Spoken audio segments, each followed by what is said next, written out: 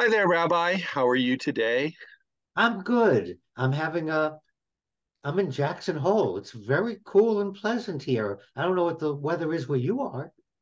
I like Jackson Hole. It's very beautiful there, and it's peaceful too. And with all the Western accoutrement and people actually walking around town with six guns strapped to their sides, it's still a very happy, peaceful community by and large. Or maybe I only saw that as a tourist.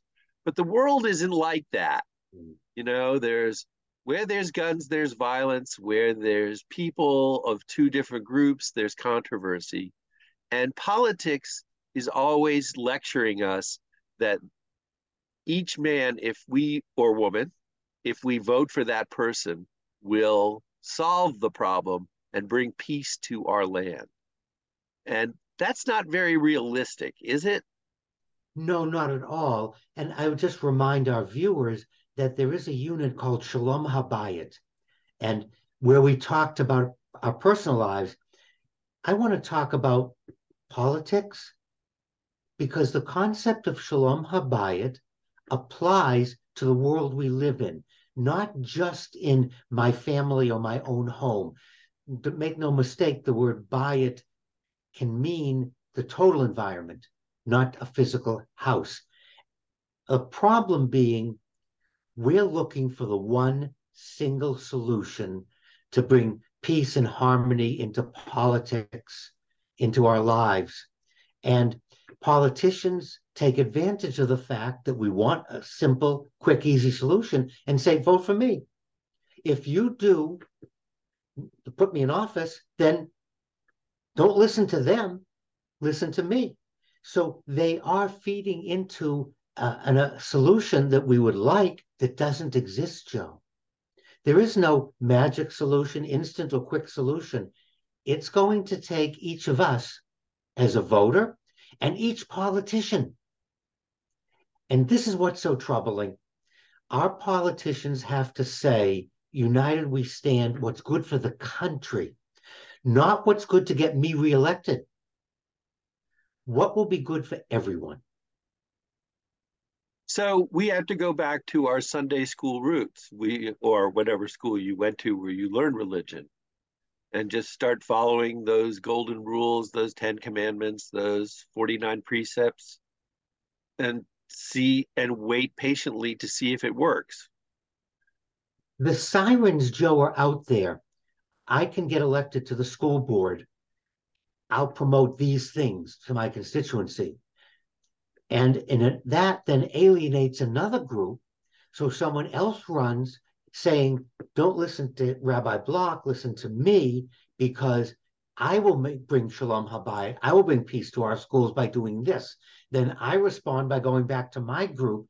And in the end, there is no Shalom Habayit because now we have two groups at each other's throats, each one believing they have the solution to creating peace.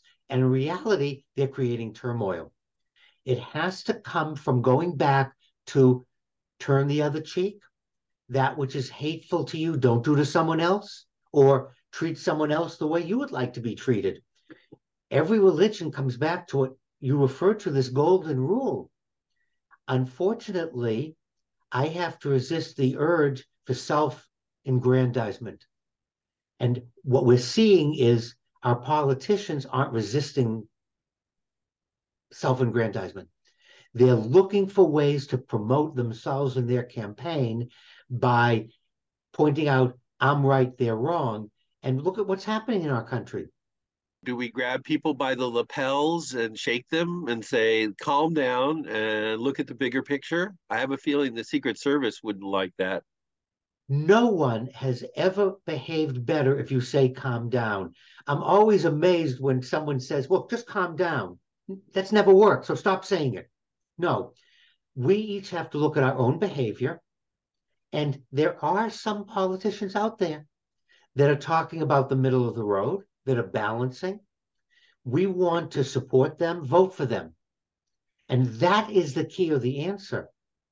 If enough of us support, even though they're not the majority, even though the polls tell us they don't have a snowball's chance, no, That's the key, Joe. That's the answer for each of us to turn our backs on the candidates that are splitting us.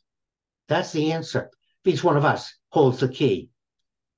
Well, I know, Rabbi, and I've said it before, all we need is to get you in office and things will immediately start to improve. So here's my campaign, Rabbi in 2024. Let's start the petition now. And I would just remind everyone, use my name as a write-in, Kenneth B. Block, and that's spelled Block. Write me in for every office, for everything that people are running for.